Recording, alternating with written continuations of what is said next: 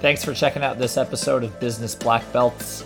I really appreciate you listening and hope you get some great insights out of today's leader. Let's dive into the show. Welcome to the Business Black Belt podcast.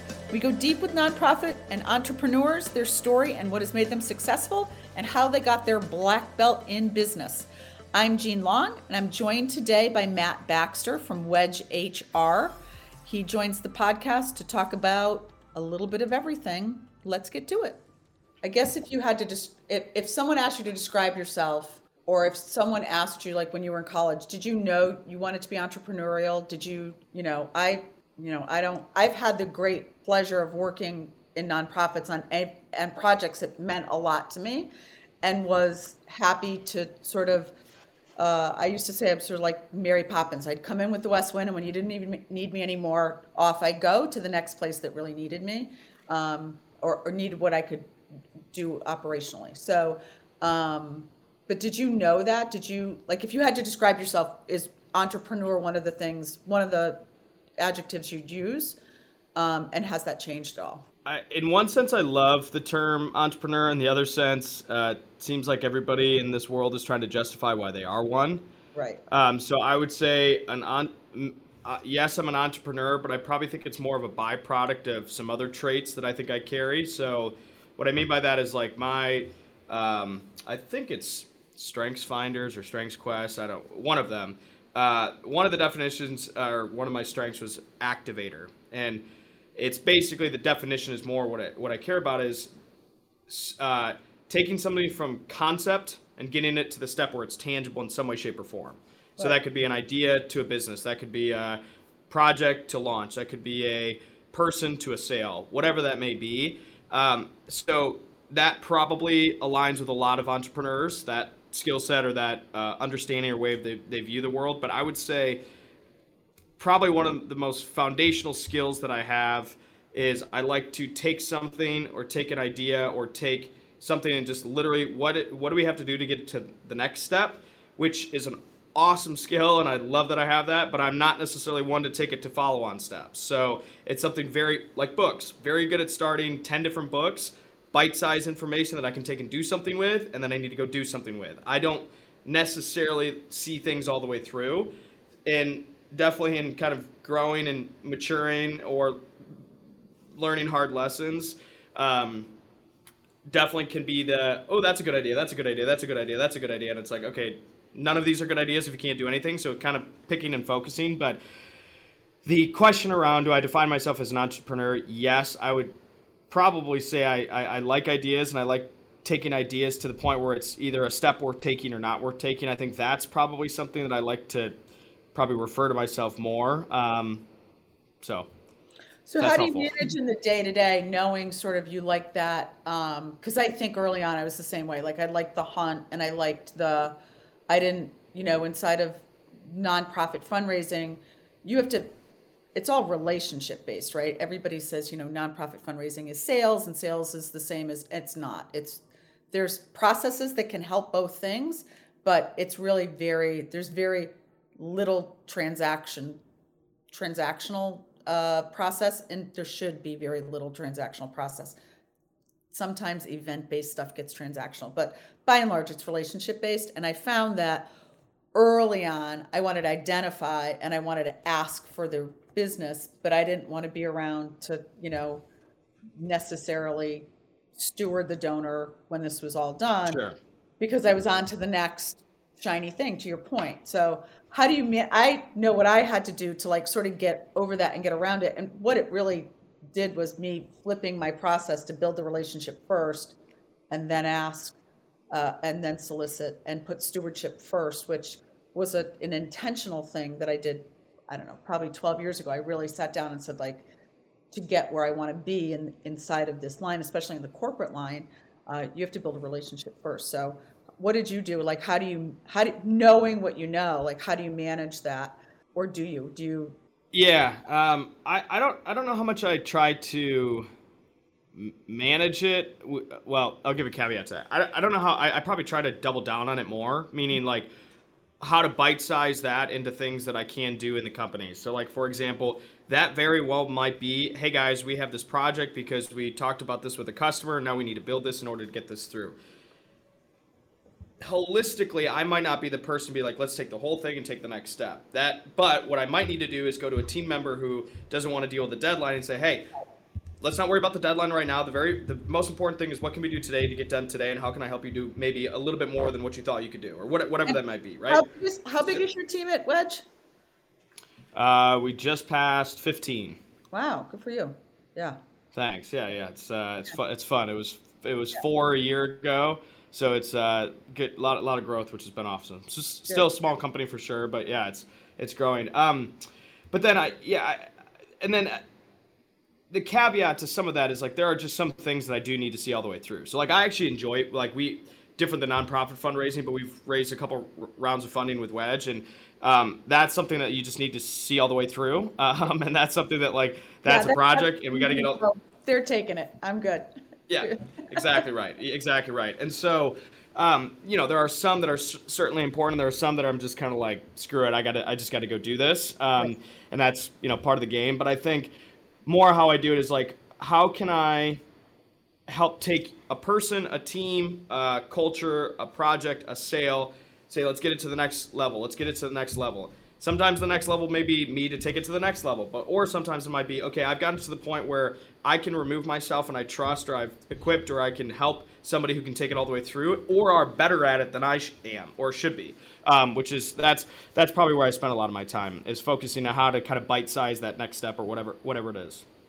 When you're hiring for your team, are you part of that process? Are you still part of the process, or do you have someone who's just sort of like, here are the candidates, tell me what you think, and the final interviews with you? I think I've recruited all but one of every person on our team. So it's me, either I've known them and said, hey, let's have you jump on, or it's, hey, we need to hire 2 engineers, for example. I found them on LinkedIn, reached out and said, hey, we're a startup here in town. We're looking to hire, would love to have a conversation. Would love to have you go through a video interview. That whole, I for the most part, for sure deeply involved. Where I step out a little bit is once it gets technical. It would be like Patrick, our CTO, would be, hey, found this candidate who's great. I had a conversation with them. They're interested in hearing more. And now it gets to a point where it needs to have some technical chops. Patrick, will you take and get to know them and see, hey, is the technical skill set there? So that would be sometimes a little bit of our realm. But for the most part, I'm pretty much in the process all the way through. What's your sort of go-to favorite interview question? It's interesting. I try to not have an interview be like a podcast, because a lot of it's just like, tell me about yourself, and then I'm gonna ask questions in the midst of that. I think one of my favorite questions for people, but also one of my favorite interview questions, is like, when time feels like it's going away in the best way possible, and you're like, what was I just doing? I totally zoned in. What does that look like, or what is that? And what I try to also preface, and what I also try to preface is, to be clear, this doesn't have to be all at work. Like, if your motivation is elephants, your motivation is whatever, knowing that, so that somehow in the back of my head is, how can I build incentive to support that, right? Or how can I build a culture? How can I check in on those things, whatever it is. But I think one of the questions that I just love to know is, and it kind of goes with my personal podcast, is like, what gets you out of bed in the morning, but also tailor around like, okay, when you're in the zone and you're mentally flowing, what is it that you're doing that gets you to that place? I love hearing that. I love answers. Well, when you're in the zone, what's that look like for you? Like, is it that time in the morning that when you're just completely focused, or is there another time? Like I used to work with somebody who would call me after his runs. He'd go out for a run at lunch, and he'd call me back. He's like, listen, I just ran for an hour, and here's 20 things that I just thought of. And, he'd either write them down. I don't know. He somehow remembered, but he was in the zone every day while he was running. I swim a lot. I'm in a zone, but it's nothing. It's that exactly what you said was you get out. I set my watch, and when 45 minutes is up, I'm done swimming. I don't care how fast I went. I don't care how long I went. As long as I'm swimming 45 minutes with very few stops, sometimes to suck wind, Totally. I'm with you. Good. 45 minutes is a long time to swim, so good for you. Catch somebody out like in the next lane. I'm like, I can keep up with them. I can. Oh yeah. And they get out of the pool and they've got flippers on and they're like, 12, and I'm like, I can't keep up with them. Yeah. Yeah. No. The lifeguard always checks on me though. So what's that? What's the zone? What's the zone for you? Yeah. So, have you heard of there's an article out there about beer time versus coffee time. Have you heard about it? I have not. I'll send it to you. We can link in the show link. Yeah. So whoever listened, it's awesome. It's basically around like coffee time is kind of you're caffeinated, getting stuff done, checklist, right? So that's my morning time of that. The beer time is like, hey, we're still working, we're still talking, but it's more like creative or collaborative or ideas. It's not like I have to get this done, but it's a what if we did this sort of attitude, right? For lack of better terms. So oddly enough, the whole flow state when time disappears, for a creative total flow state, to me, a lot of times it's on a Sunday afternoon taking my dog for a walk when I'm smoking a cigar. I have no idea why, but it's just like that is just all like I just am kind of mentally in this like thoughts are clear. I can go down rabbit holes without being distracted. And it's like kind of like shower thoughts, if you will, where it's right. Man, I just had this idea. It's kind of that could be an hour, could be 2 hours, could be 10 minutes. But that I have found to be is like if I just need to like there's times where it's like I am stressed and I need to solve a problem. That's more like coffee time, right? That's like I got to figure out how like we have to get an outcome. Wait a minute, we might be able to disrupt XYZ, or we might be able to change XYZ, or what if we went this way with this partnership? That's the sort of, a lot of times, yeah, Sunday, Saturday afternoon, weekend, could be during the week, but it's typically taking a walk by myself, nice day or whatever, and I enjoy cigars every once in a while, so kind of falls in the hand with that. So. What kind of dog do you have, Matt? I have a golden retriever. You do? Girl, Her boy? name is Penny. Penny? Yep. Oh, nice. Yep. Lady Pop. I got her when she was 8 weeks, and she just turned 6. So. Yeah. Yep. She's been around, so it's awesome. Yeah. There's nothing better. Like, we have a lot of conservation land in our area, and every once in a while you think like, do I need to be out 3 hours from the road by myself? But we have a 100-pound Estrella Mountain Dog who, he's just a big baby, but he looks scary. So looks intimidating. Yeah, Penny will definitely cuddle you to death, but she's got if you didn't see her, she's got a bark. So it's one of those like perfect combinations where it's like, if somebody comes to the house, it's the best. Oh yeah. I was surprised. He somehow went out the door yesterday. There's I went to UMass, my husband went to UConn, so we live in Connecticut, and every other person on the planet has a husky. And Chuck must favor his UMass roots, because he went out the door and barked at a husky yesterday like it was his job. So, yeah. That's awesome. The only other thing that I wanted to ask you, not the only other thing, but so when you're sort of, you juggle a lot of balls, lots of stuff in the air as a founder and CEO. How do you know, and this was one of my interview questions, is that in startup culture, you find yourself doing things like maybe not in your job description, or you it's one of the reasons I liked it so much is because you wake up in the morning and sometimes you don't know exactly what's going to happen during the day, and myriad things happen. I know I'm singing to the choir. But if you're juggling a lot of balls and you know which ones you can bounce because they're rubber, which ones in your life are like glass that you can't drop, and that, like, how do you manage that balancing act of knowing like this is something that's can't be dropped, and these are things that I know I can let go by the wayside momentarily maybe. And when did you get a feel for that as a CEO? Like, did you draw an experience from the landscaping company when you went into Wedge? What's that look like? So, I think probably the biggest two. The biggest, if I'm going to drop a ball, what would be sort of I'm going to do everything I possibly can to not let that happen. there's two. I think one, it's being somebody of integrity. That's just a personal thing of, there are gray areas to that. So being somebody of integrity is, I'm going to be honest with what we can do. I'm going to be honest with what we can sell. I'm going to be honest when I say I'm going to do things. I'm going to do it to the best that I possibly can. The gray area is sometimes we say a deadline and we miss a deadline. Does that make me somebody that's not of integrity? No, but that's something that kills me when that happens. And it does. It happens. So I think number one, the outcome, financial success, worldly success, any of it, single-handedly is not worth a single penny to me if I can't do it with integrity, and I can't be surrounded by people that I also feel like have that similar level of integrity in certain, in kind of the foundation areas. I think the other thing too is I try not to make big decisions.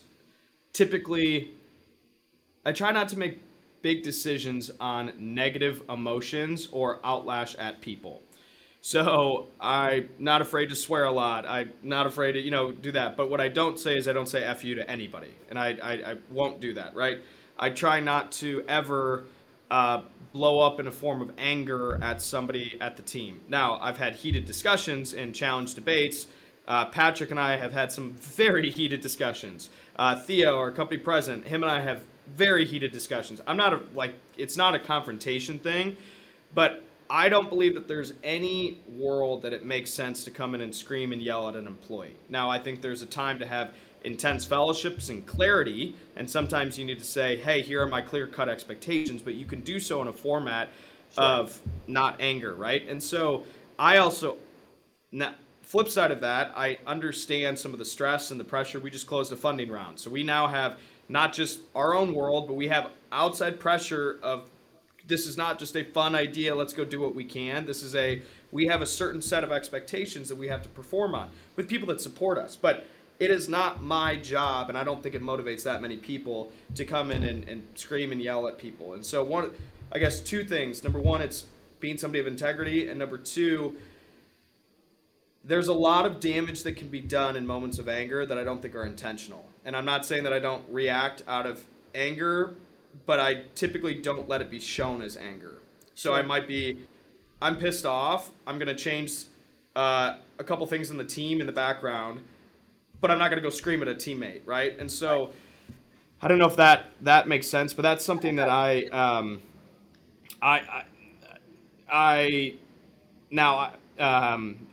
definitely a challenger, so I'm not afraid to debate something. If you say something, I'm like, I don't know if that makes sense. Right. I probably have rubbed a few people wrong because I'm like, that doesn't make any sense to me. Not in a negative way, but there's a huge difference of being like, so I just can't stand seeing leaders do that. And after having employees, I'm not that old, but almost over a decade now, I don't see many circumstances where warranting volatility or warranting ever makes sense. Right. So yeah, good for you. Yeah, you hope that those things don't happen in the workplace anymore, but I, can tell you chapter and verse. My husband and I were talking last night about what's the meanest thing a boss has ever said to you. Again, yeah. Not suitable for primetime podcasts. And again, I'm sure there's probably moments. Yeah. Yeah, that's right. I'm sure there's moments that employees would look at me and be like, well, you were pretty intense then. That's mine to come in and say, look, either, let me address that. Let me apologize for that. Moments that it does happen, I tried very quickly to be like, can I take you out to lunch? I owe you an apology. Right. But that's something I spend a lot of time. Sure. Making sure that doesn't happen. I have to say, just anecdotally, it's rare to hear somebody in leadership say, I was wrong and I'm sorry and I owe you an apology. Good for you. Yeah. It's rare. Yeah. And there's probably plenty of things I need to apologize for that I haven't. So I will acknowledge that. But yeah, you can diffuse a lot of scenario and careful. I want to be careful that this is not coming across as weaponizing, but you can diffuse a lot of scenarios where even if you weren't wrong, or even if you had a confrontation with somebody saying, look, I'm not necessarily apologizing for the stance that I was taking, but I do want to apologize for the fact that I might have misunderstood something, or I might have not articulated it in the way that I wanted you to hear it. And maybe it's not an apology, but it's saying, look, there's some things that I feel like I might have missed. Yeah. Correct. And it's remarkable how many relationships you can salvage, deals you can salvage, friendships you can salvage. Like, and again, I don't want to weaponize that, but it can go a long way if you're not afraid to humble yourself every once in a while. It's a good thing when you can be the person to extend the olive branch, and not in a way that it feels, disingenuous or, like you said, weaponized, but in a way that just really truly shows you're after an outcome rather than, you can win the battle or you can continue to fight a war, and neither one are great options. So, Can I add one more? That I just thought of? Yeah. The other thing too that I've learned is I believe that majority of problems that exist in the world come from unvocalized or unarticulated expectations of people. And so something that I've made a huge amount of effort towards, and this kind of goes in line with both things, but I don't believe you have any right to get upset with somebody if you had an expectation on them that you did not vocalize or articulate. And I think that's true with relationships. I think that's true with employees. I think that's true with world wars. I think there are unmet expectations, or there are unvocalized expectations that cause people to cause tons and tons and tons of challenges. And so that's something that I've done both among our leadership with, hey, I've got this, employee, we're butting heads or they're struggling with this. First question is, did you articulate that that's what you needed them to do? Well, no. Well, then why is it their fault? And I think there's some just basic human normality to that, but I think we can all improve drastically if we start to vocalize our expectations of other people. And there's a fair level of expectation of other people. Hey, Matt, you're going to be on this podcast. I have a certain level of expectations that you're not going to be sending an email the entire time. Got it. Perfect. Good. Right. So, but exactly right. You can tell when somebody's totally distracted. But I think in leadership, as friendships, as relationships, I think if we all could do a little bit better of a job of vocalizing our expectations of other people, I think you're going to have a lot less disagreements, and you're going to have a lot more, oh, that makes a lot more sense now, sort of moments. So I want to talk about Wedge, but does Wedge help companies realize that in the beginning, some of the processes that can help align expectation in a role, from the job description and transparent job description and transparent salary requirements and all of the things that are, in the HR buzzwords right now. Do you guys help with that? Should you be helping with that, I guess? And here's where I want to start talking about Wedge and how that came to be. So my answer is yes, no, kind of, because I think on the expectations front,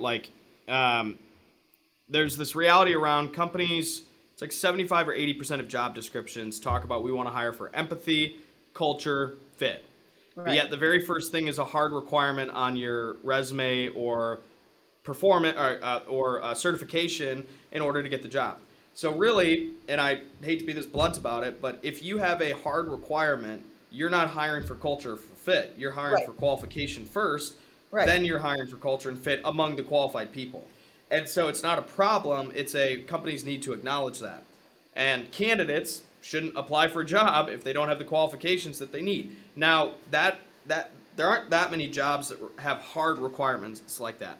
A sales role, for example. Again, I'm not talking about a senior level role, but a sales role, for example, you don't necessarily need a certain certificate in order to be a good salesperson.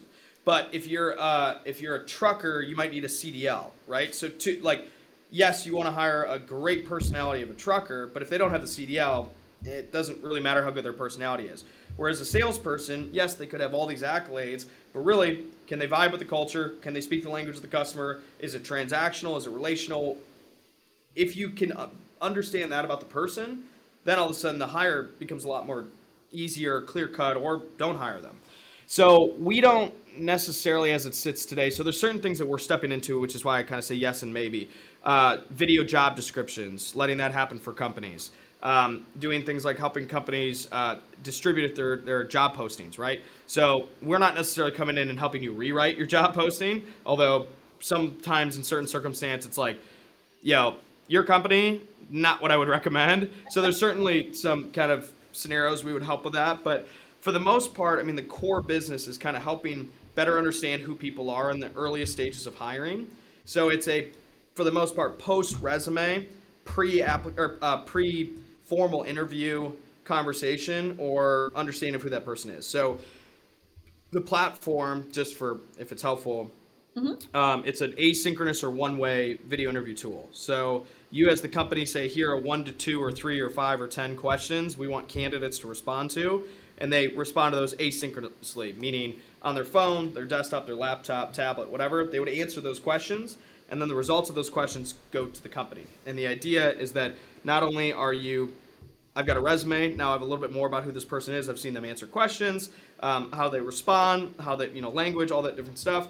But then on top of that, it helps make the process more efficient, right? So you're removing some of those, hey, I signed up for a call with you and I just didn't show up. That happens a lot. Or it took me 40 hours to finally get on the phone with a candidate and they were a bad fit, or whatever it may be. The idea is obviously an efficiency play and let's better understand who these people are play as well.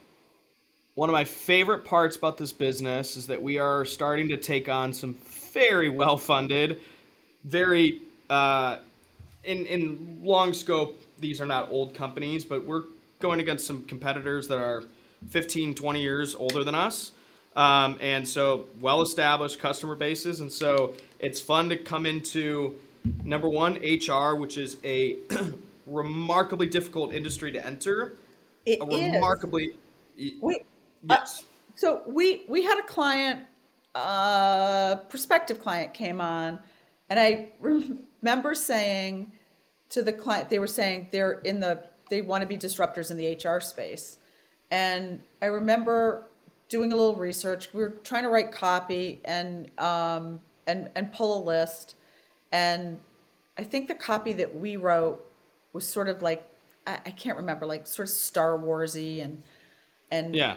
wasn't getting any traction. And I just kind of said, like, I know it's a disruption thing, and I don't know if this is true, but the shocking sort of metric that I read was that 47% of the workforce inside of HR are white women over 50 years old. Mm-hmm. That's a hard population to overcome. Like it's and the same thing is true like in the nonprofit sector. Like there's so many white women running nonprofits for a myriad different charities. But yeah, that's true, right? That's a thing. So how do you overcome that in a space that's so, and listen, if it was, I don't know, white men over 27, it would just feel like any concentration of just one sort of category is worrisome. And I mean, how do you overcome that? Yeah. So, I interesting. So I've done some public speaking in the past, and this is just kind of a funny little story. I got asked to speak at an SHRM conference in Vegas, and I'm not very tall, and I'm pretty self-deprecating, and I don't mind to be. And usually when I open up to kind of get the nerves down, I don't mind getting a little laugh, get the crowd going. Well, I touched off a couple short jokes, crickets. I mean, nothing. Like blank stares, just like, and I was like, I don't know what to do with this. Like that's my bit. Like that's how I get my game going. And so immediately made it. And I'm not saying that was the demographic of the crowd, but certainly there. But it very quickly shift was like, okay, I got to go emotional here. I got to go like take on like let's get the emotions, let's get the story. Vastly different audience reaction, like leaned in, head nodding, like oh, like even got a couple tears, like so. For one, I mean, I think with anything, it's like know your audience, right? And it's not always easy, but I think so. I sometimes think HR gets a bad rap. I think the irony is selling to HR is really hard because the demographic of the person is supposed to be a gatekeeper. They're supposed to be a compliance person. It's a very good and important role, And but to sell something, part of the, and really compliance on the part of the company, not necessarily compliance on the part of the team. correct. But if you're a sales guy, you're a sales guy in anything you do, right? If you're a compliance person, for the most part, you're a compliance person in everything you do, right? Fair. Yeah. So it's one of those things. Again, don't mean to overly generalize, but for a second. So for one, the challenge is how do you sort of, hey, we're selling an innovative new solution. First thing I learned, they don't care that I'm a young CEO. In fact, that makes them hate me more because they think I'm rich, which I'm not. But it's almost like walking in as a young hotshot doesn't help anything. Some industries that works really well, but it's not the play. The play is to come in and ask a lot of questions. And we are coming alongside as allies, not to disrupt or change your job. We're coming alongside as we understand how much you get put on your plate. We are coming to help with that. There might be a little bit of work up front, but in the long run, this is going to make your lives easier.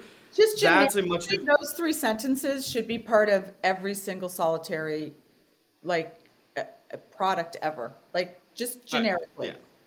Sure. Right. And so what we learned selling into this space, fortunately or unfortunately, is once you break in, very loyal customer base. Right. And for the most part, if you're selling into a company, whatever the product is, typically they don't want to talk about it because they don't want your competitor to use it.